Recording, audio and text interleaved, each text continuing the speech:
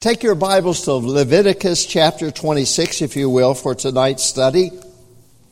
Leviticus chapter 26. I trust that you've had a good week. It's been a good week here at Grandview Baptist Church. Several things have been accomplished. We're in the process of going through the county to get a portable classroom delivered in the middle of July and put together. And I think we finally did the last steps as of yesterday. So hopefully that will go without a glitch. We are still in the process of getting a conditional use hearing for our family center. We've already had the hearing, but we will have the notes put out on that and any conditions that they have. And so pray about that all would go well there. We're trusting the Lord for that all would go well. We're in Leviticus chapter 26. I've got the first 13 verses I want to read to you, so I'm going to have you remain seated, if you will, whereas normally I would have you stand, but it's a longer passage. And again, I'd like to take a little time and go through the passage and then explain a few things. We're talking about God's promised blessings, God's promised blessing. And I want you to see that in Leviticus chapter 26, God is saying, if you will do these things, I will give you my promised blessings. And he'll give that down through verse 13. So the three verses are God's stipulations, if you will.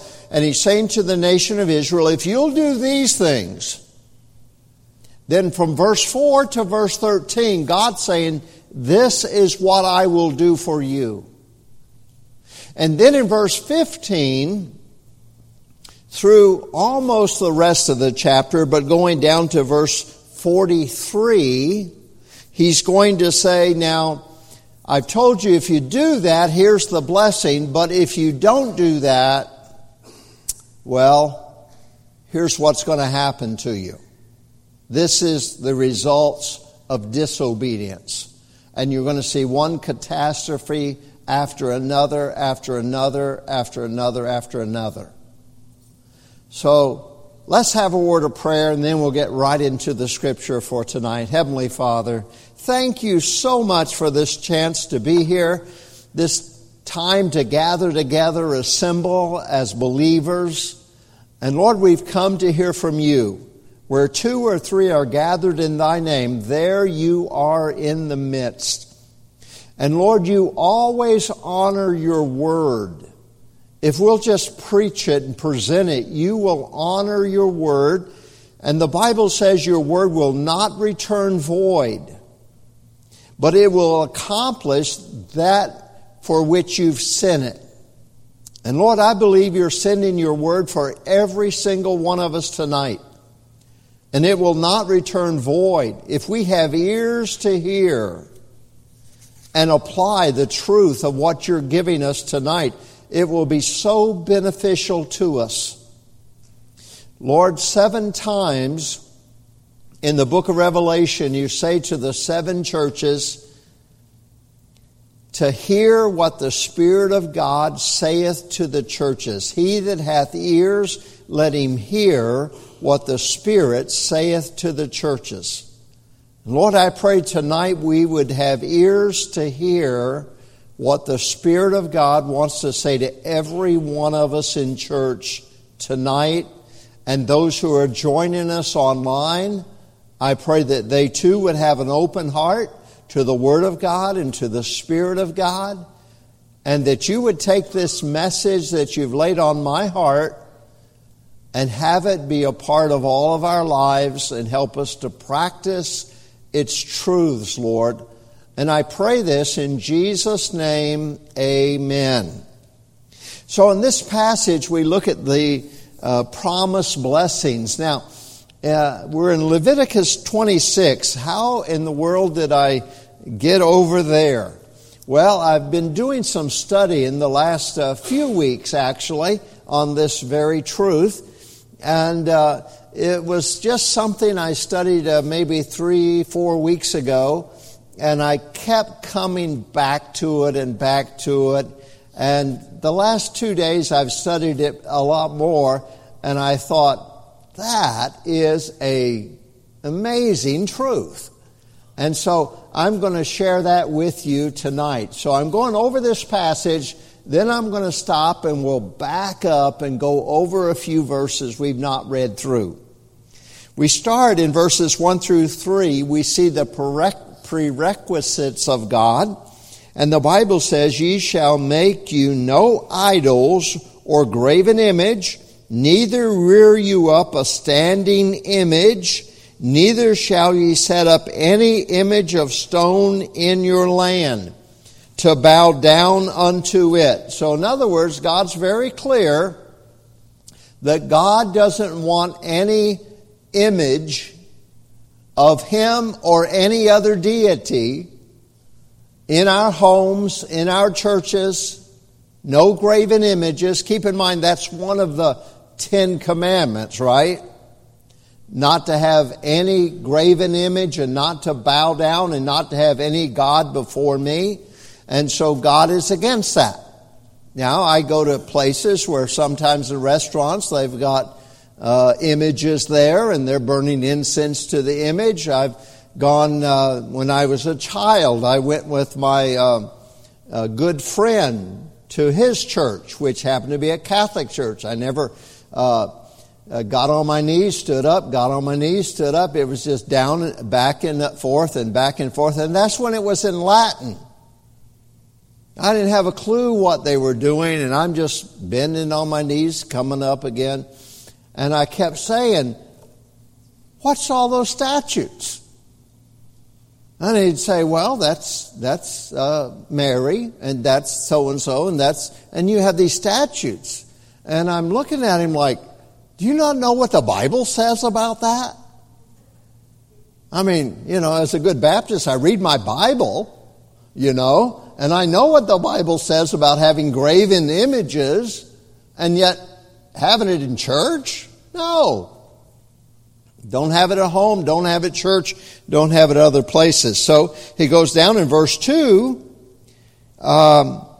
"Ye shall keep my Sabbaths and reverence my sanctuary. I am the Lord." So the first, no graven image. Secondly, keep God's Sabbath.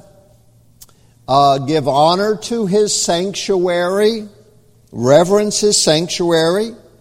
Thirdly, "If ye walk in my statutes and keep my commandments and do them."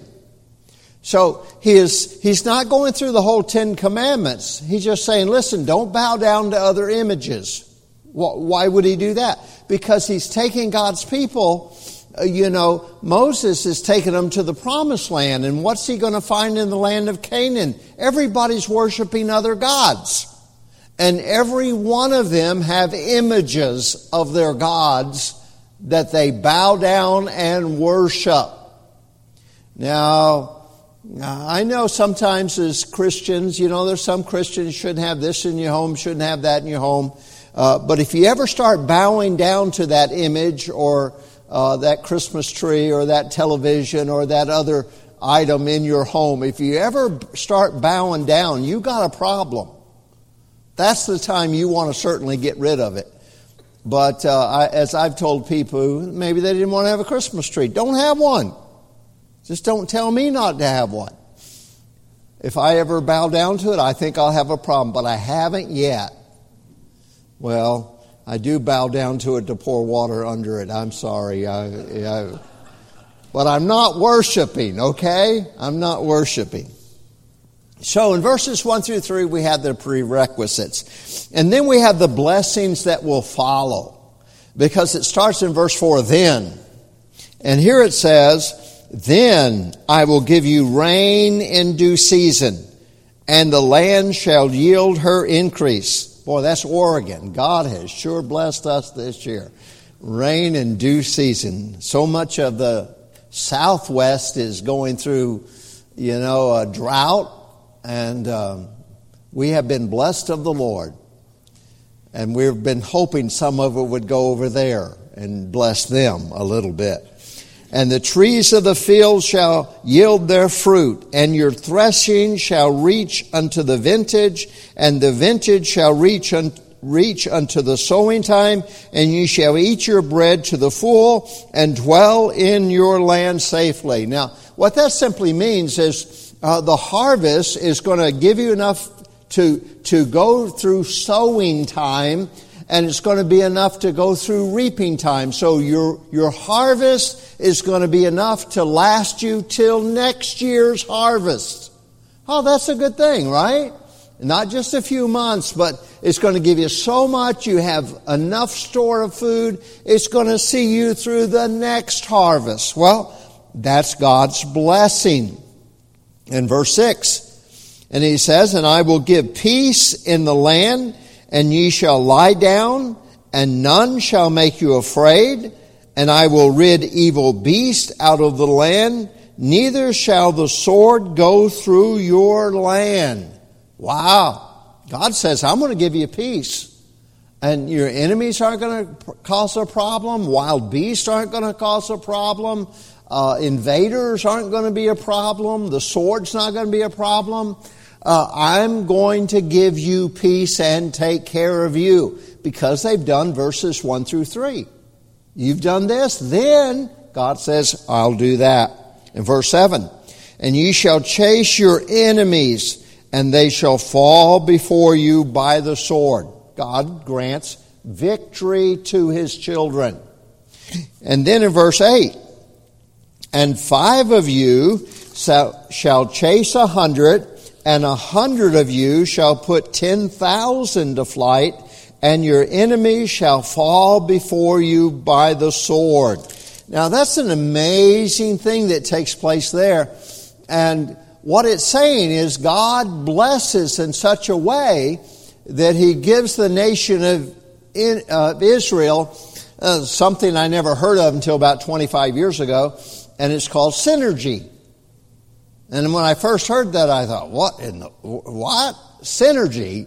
And I thought, I know what energy is. I know what sinner is. I don't know what synergy is. But anyway, synergy means that if you put 2 horses together, their pulling power is greater than the sum of both horses individually. And so that means as God's people, as a group, we are far more effective for the cause of Christ than any one of us are individually. We could take all of our individual efforts, add it together, and it would not equal what we together as a church can do. And that's a wonderful miracle of the New Testament church. God will bless. And he gives an illustration. He says, 5 of you will chase 100. Now, for you math wizards out there, how many times does 5 go into 100? You're right, 20. And so it's equal to 1/20. So one person is effective against 20. But then he goes on to say, and 100 of you shall chase 10,000. Well, if you have 100, how many people per person are they chasing down? It's not 20. It's 100. 100 times 100 is 10,000. And so, see, you have 20 times 5, or is equal to the 100. 5 of you shall chase 100. So every one can chase down 20. But 100 of you can chase down 10,000. That means every one of those 100 is now able to chase down another 100. That means the more of God's people, and by the way, that's why we want God's people to be faithful in church, because the more we can have assembled, the more we can do for the cause of Christ. And that's what it's all about. It's not just to see how many people can be in a building or how many people in a church. It's that God makes us more effective. God takes my life and your life and others' lives, and He blends us together for the cause of Christ, and He helps us to become more effective together than we ever were individually. And that's a powerful truth. And God blesses our lives, quite frankly, just because we assemble together. We are bettered because of that. And then he goes on in verse 9, "For I will have respect unto you, and will make you fruitful, and multiply you, and establish my covenant with you." So this is God's promise to make them a fruitful people. And in verse 10, "And ye shall eat old store, and bring forth the old because of the new. And I will set my tabernacle among you, and my soul shall not abhor you." Oh, that's a wonderful promise. Verse 12, "And I will walk among you, and will be your God, and ye shall be my people." That's God's promise to the nation of Israel. In verse 13, "I am the Lord your God, which brought you forth out of the land of Egypt, that ye should not be their bondmen, and I have broken the bands of your yoke and made you go upright." Now keep in mind, where did the Israelites come from? They were slaves in Egypt. They were burden bearers. And when you bear a burden, what are you? You're slump-shouldered. You're burdened down. You're carrying heavy loads. And God says, "I'll make you to walk upright." What does that mean? He takes our burden off. What does the Bible tell us in the New Testament?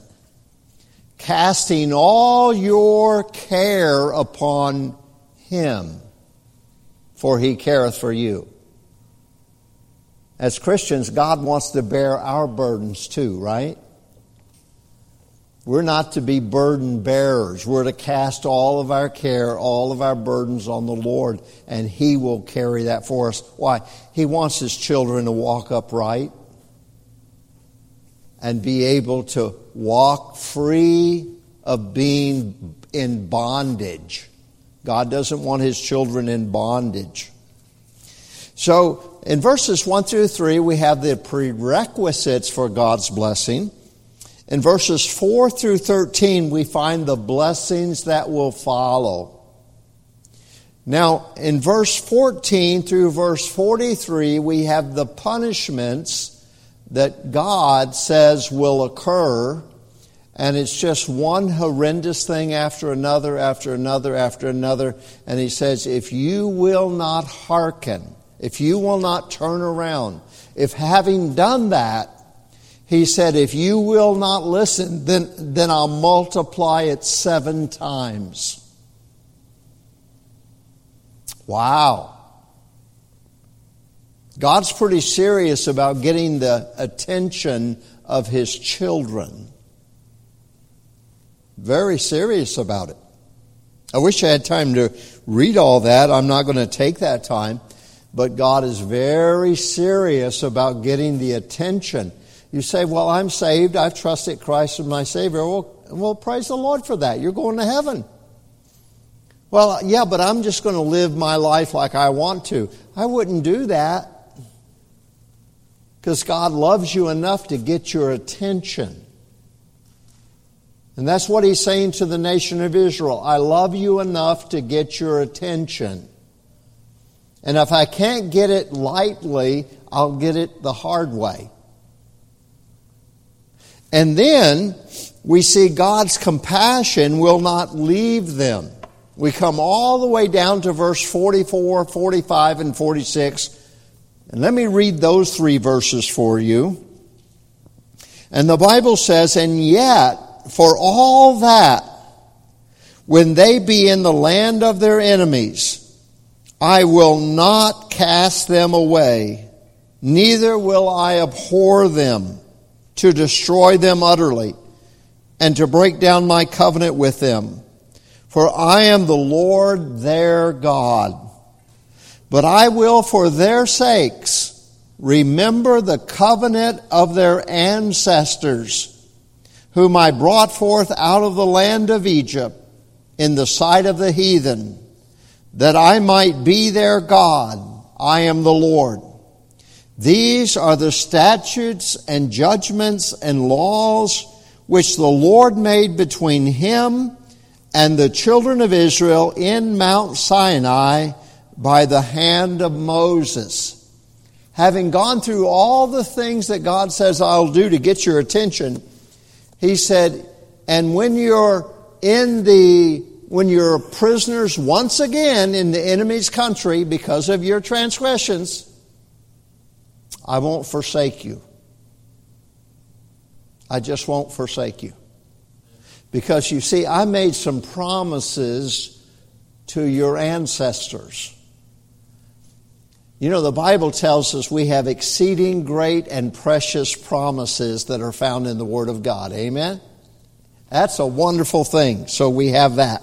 Now, having gone through that, let me take the next 20 minutes or so and share with you in this passage of Scripture some things that I think are most notable and something that I've studied out. I'm going to read these verses, mention one of the phrases that's found over and over again, one of the words actually, and then I want us to talk about that word and what it means.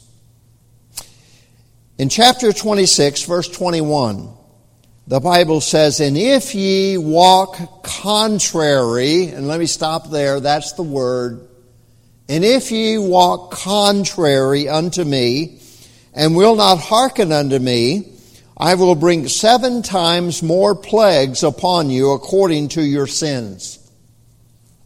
Look at verse 23.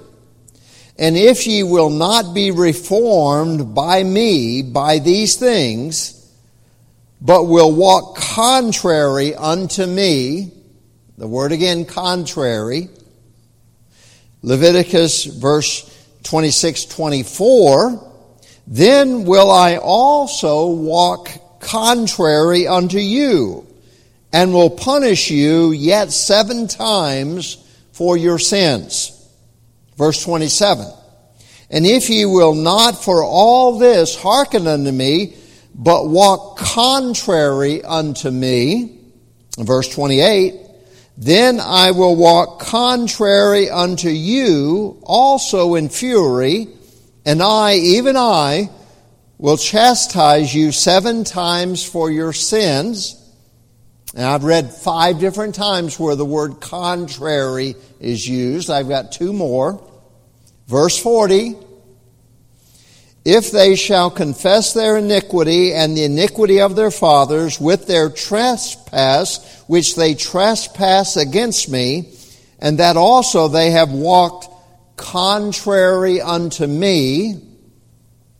And then verse 41, and that I also have walked contrary unto them, and have brought them into the land of their enemies, if then their uncircumcised heart be humbled, and they then accept of the punishment of their iniquity. Now, 7 different verses I've used that word contrary. Contrary, 7 different times found in chapter 26. Now, I think most of us would say, well, yeah, I know the word contrary. I've raised teenagers. I know what that means. I've raised children. I know what it is when they're trying to be contrary. I understand that. Or you wives say, yeah, I know. I married a husband. I know what contrary. Well, you know, sometimes it's like that. Except as I've studied this word out, it doesn't mean what I thought it meant. Contrary to me is an active, very actively engaged in disobedience. If I'm walking what I would say contrary to God, then I am very actively against what God has for my life. I'm walking contrary. And I think according to English, that's how any of us would see it. But as I studied that word out a little bit more, I found out that that is not exactly what it's meaning. What first gave me a clue to that is I was reading an article written by a Jewish man, and he made reference to this passage of Scripture, and he gave it a definition I'd never heard of before, and I said, well, that's crazy. Until I started checking out different commentaries and what it means in Hebrew, and found out that, it could very well mean exactly that.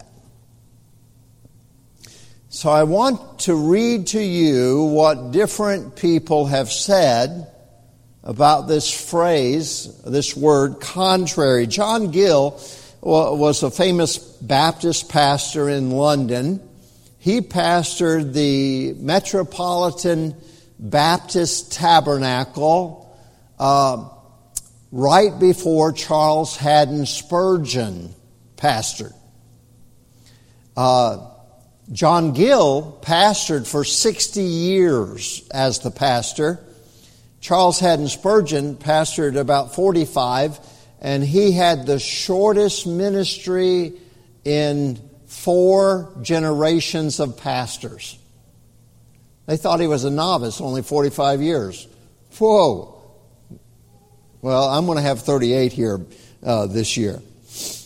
John Gill says, if ye walk contrary unto me, to his mind and will, to his laws, commandments, and ordinances, show no regard unto them by a walk and conversation agreeably to them, but neglecting and breaking them continually or by chance, as the Targum of Jonathan says, which is basically a Jewish commentary on Hebrew, not with any intention and design to obey the Lord and to honor and glorify Him, but in a careless, indifferent manner, having no regard to the law of God, not only now and then as it happens, act accordingly, but having no concern for the honor and glory of God. Literally what he's saying is, to walk contrary to the Lord simply means to live your life with no regard of God, no concern for God. So you're not making God's law your enemy. You're just not thinking about God. You're just living your life without thinking about God. Joseph Benson was a commentator. In his commentary, he says, if ye walk contrary to me, the Hebrew, kari, from kara, is translated, it happened. If ye walk with me by accident, or by chance, or as it happens. The ancient versions, however, favor that translation, according to which rendering the word implies continuing to go against God by not thinking about God. The Jews follow the sense and expound it of those who, when they are afflicted by God, look on their sufferings as casual, contingent things, rather than as divine chastisement, to correct, to amend, to bring them to repentance. 7 times more plagues. I will visit your obstinate impertinence with new and more grievous plague. In other words, when bad things happen to us, we think, oh, well, that's coincidence. I guess that just happened. With no thought, I wonder if God's trying to tell me something. Now, I'm not saying every bad thing that happens to us, God's trying to get our attention. But I am saying anytime things happen to us, the first thought ought to be, I wonder if God's trying to tell me something. But what happens is we go through life having one thing after another thing after another thing and never even think, I wonder if God is trying to get my attention. That's living by happenstance. That's living contrary to God. And it's contrary not that we're actively engaged against God. It's contrary because as a believer, we understand that God wants to be engaged in every single area of our lives. And when we're not thinking that, we're living contrary to God's plan for our lives. And all of a sudden I thought, boy, that's powerful, isn't it? Because see, I don't think any of us are going to be actively against God. But I think sometimes we could go several days without even thinking about God and His purpose for my life and His will for me. And I wonder if He wants me to talk to someone today. I wonder if He wants to direct my path. I wonder what God has for me today. If we're not careful, we just live our lives with an attitude like, que sera, sera, whatever will be, will be. The old Doris Day song, you know. A lot of young people are, what are you, oh, never mind. You got to be old even to get it. But just living life as it comes with no regard that God is involved in our everyday lives. You know, Paul said it this way, even the Greek philosophers believed that in Him we live and breathe and have our being. Even the Greeks understood that. In Him we live and breathe and have our being. God is everywhere. And He wants us to think about Him because He's got a plan for our lives. Matthew Henry said it this way, I will walk contrary to you, with the froward he will wrestle. When God in His providence thwarts the designs of a people, which they, though well laid, crosses their purposes, breaks their measures, blasts their endeavors, and disappoints their expectations, then He walks contrary to them. Note, there is nothing got by striving with God Almighty. There's nothing got by striving against God Almighty. For He will break either the heart or the neck of those who contend with Him. He breaks our heart or He breaks our neck. And brings them either to repentance or to ruin. And that depends whether you yield or whether you fight against God. I will walk at all adventures with you. So some read, all covenant loving kindness shall be forgotten, and I will leave you to common providence. If you'll live your life without me, God is saying, I'll let your life be led without me. And let's see how it turns out. Those that cast off God deserves that He should cast off them, continually obstinate. The judgment should increase yet more upon them if they first sensible tokens of God's displeasure do not attain therein to humble and reform them. Then I will punish you 7 times more, and again I will bring 7 times more plagues. I will punish you yet 7 times, and I will chastise you 7 times for your sins. Just quoting different passages found in this same chapter. Now, I made reference to the Targum of Jonathan, which is basically a commentary by Jews on Old Testament law. So it's not a Christian perspective, but it is at least a Jewish priestly perspective of what the Hebrew is saying to the nation of Israel. And he says the second ironclad condition, the absolute inverse of the promise of blessing, is spelled out not in 12 verses, but in 32 harsh, painful, harrowing verses, graphically spelling out devastating hardships and unimaginable catastrophes that will befall Israel should she fail to follow God's statutes and walk in His ways. And should Israel abandon of God's commandment, devolve from a simple lack of focus to an attitude of contempt toward God's way, then God promises He shall reciprocate accordingly. And if through these you will not be chastened to return to me, and you will continue to treat me, and here's the word they use to translate contrary.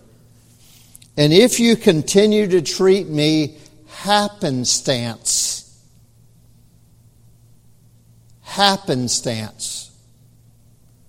If you'll continue to treat me as though things just happen, then I too will treat you as happenstance, contrary. I will again add 7 punishments for your sins. Happenstance, he goes on to say. The word is repeated 7 times in God's rebuke to Israel, and there is nothing more terrifying than God's promised response to an attitude of happenstance. Happenstance is just living without the awareness of God. God will act accordingly. Our world, our lives, our hopes, our dreams, our futures all depend on God's caring for His creation. Every moment of our existence is made possible because God cares. God loves His creation. God loves mankind. God loves Israel. And God constantly busies Himself with our well-being. Should God turn a blind eye and blithe eye to our troubles, then all is lost. If we don't have God's love and God's attention, we're hopeless. We're up the stream without a paddle. All is lost. This list of rebukes parade before us is just the beginning of our demise. God has a plan. His creation has a purpose. He has a plan and a purpose for Israel. And we can apply this to Christians. He has a plan and a purpose for humanity. From the moment God said, "Let there be light," His newborn creation was filled with purpose, with intent, with a direction.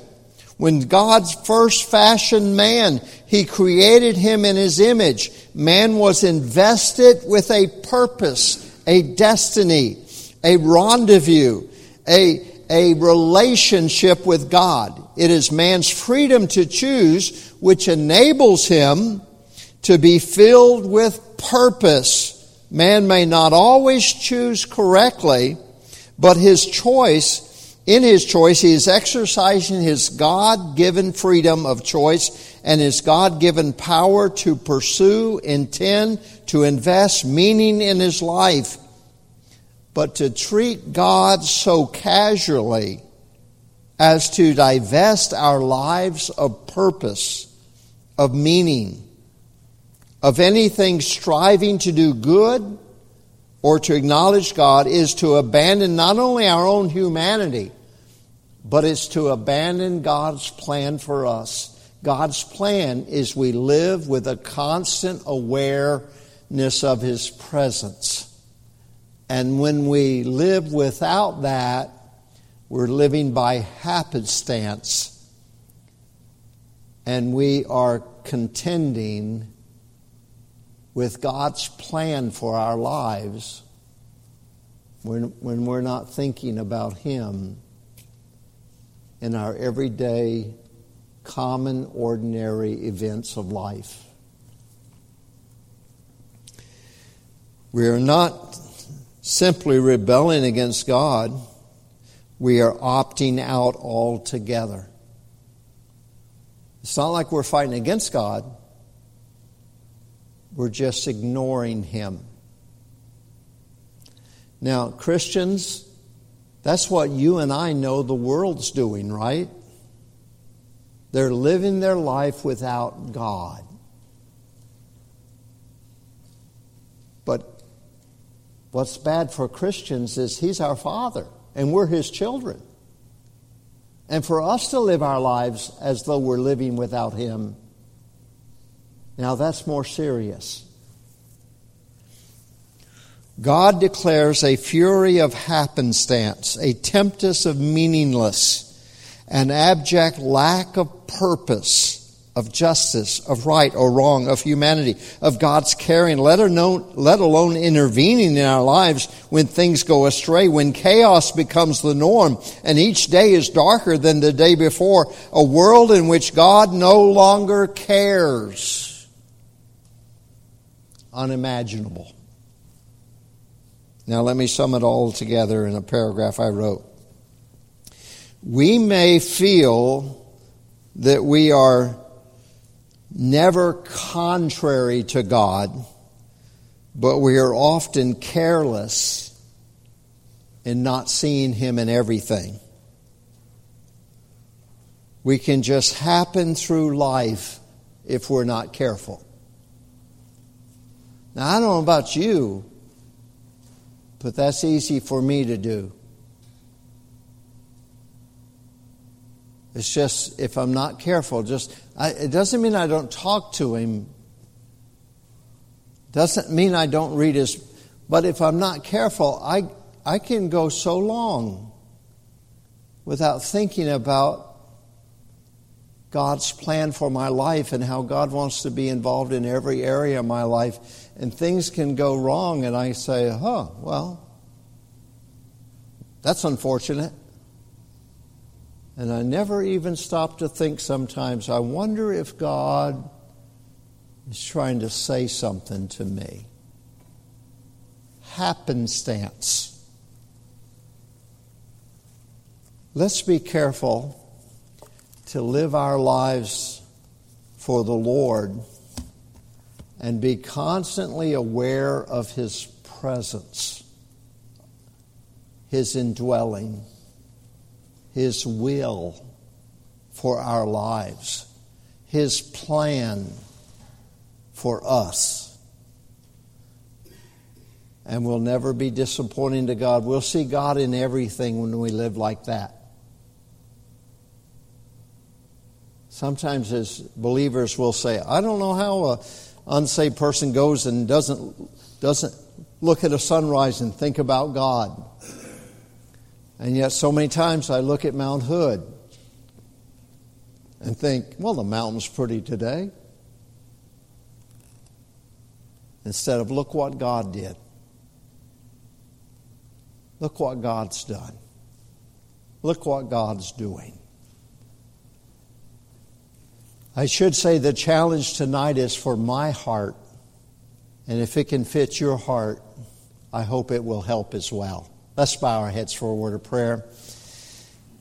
Heads are bowed and eyes are closed. We're going to have a word of prayer. And then we'll have people gather and pray for our teenagers. Heavenly Father, I pray that you'll speak to our hearts. I know it's so often we can live our lives and find that we've not focused in on you. We've just been living without that constant awareness of your presence. Lord, please forgive us for that. We don't mean to do that. Lord, we get caught up in the cares of life. But Lord, we're warned in Scripture not to let that happen, and yet so many times we find that's the case. Father, would you take this message and for the next few days or weeks, would you help us to see you in everything? Would you help us to recognize your presence, your purpose, your plan for our lives in everything? And Lord, I pray that you will. In Jesus' name I ask it. Amen. Let's all stand to our feet for a moment and let God speak to your heart. I'm not sure how that truth affected you. I've shared how it affects me. But I hope it'll be a help to all of us.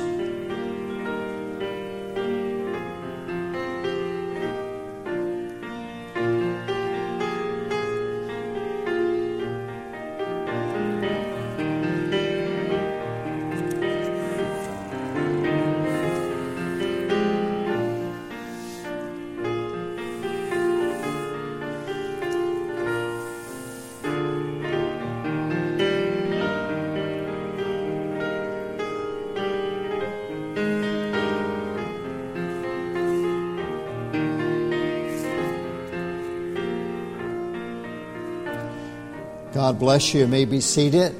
Can we have the teenagers come in, especially all of those who are going, and for all the adults that are here? If you are going to the trip of Honduras, we're going to ask all those individuals to come and find a place around the altar.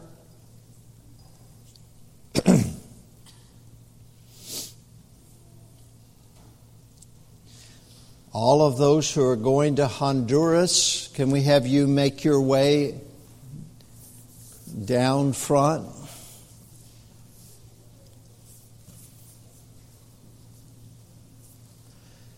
And if you would just sort of kneel over here. Let's have the ladies maybe over on this side and the guys over on this side.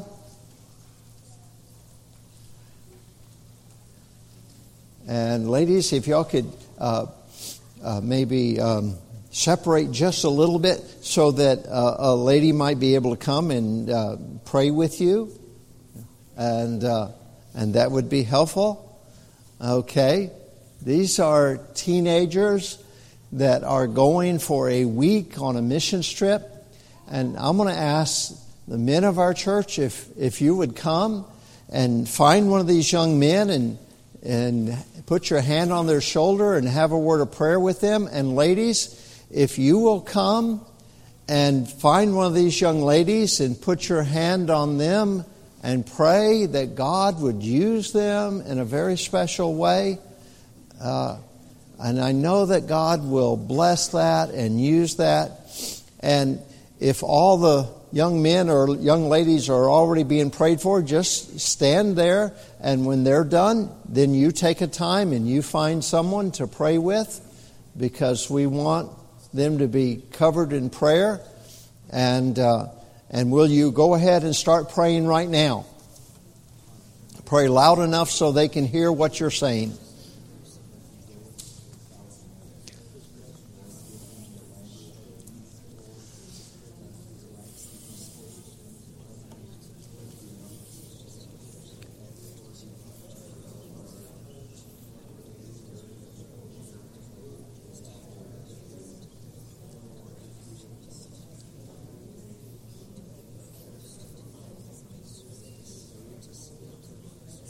When one's done praying, just another one take their place and pray.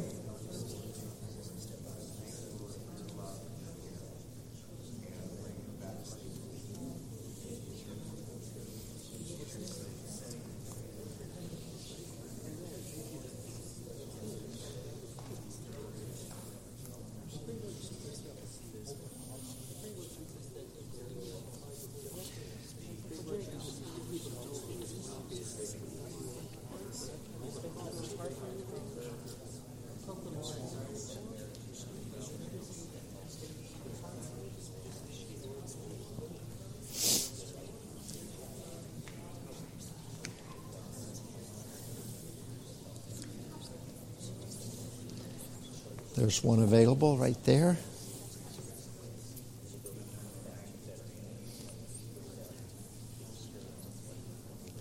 Here's one to pray for right here.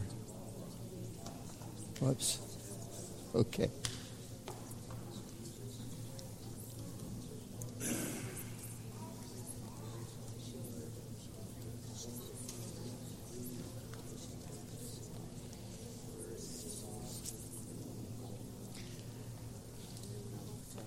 Right over here, someone can pray with Abelina. Right here's one to pray with. Barbara, you want to come right here, make your way? Okay, good. I just want to make sure everyone's got to pray for it. Have you got to pray with one? There, you pray. You can pray for both of them.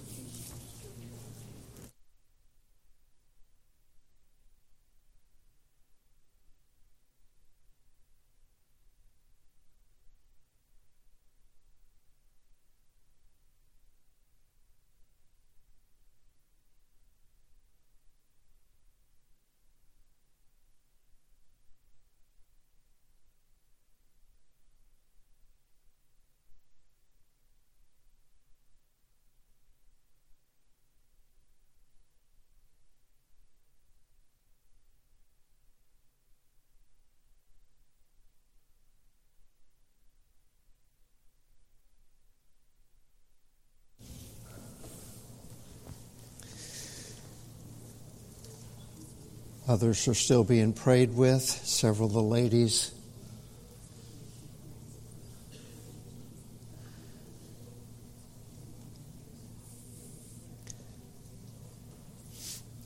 And let's pray collectively as a church, as I pray, if you will. Father, these young lives are before us, and Lord, they're your children, and they know you as their Savior. And Lord, they want to be used of you. I pray you'll give them a wonderful trip, but let it be more than that. May they sense your hand, a blessing upon their life. May they sense that you are using them. The Creator is using His creation, His child. And Lord, I pray that they'll sense that and they'll see your guiding in their life. And Lord, may it be a time not only they're a blessing, but would you be a blessing to them? Would you share with them your plans, your will for their lives in these next few days? And I pray all of this, Lord, in Jesus' name, amen. God bless you. Thank you, and you are dismissed.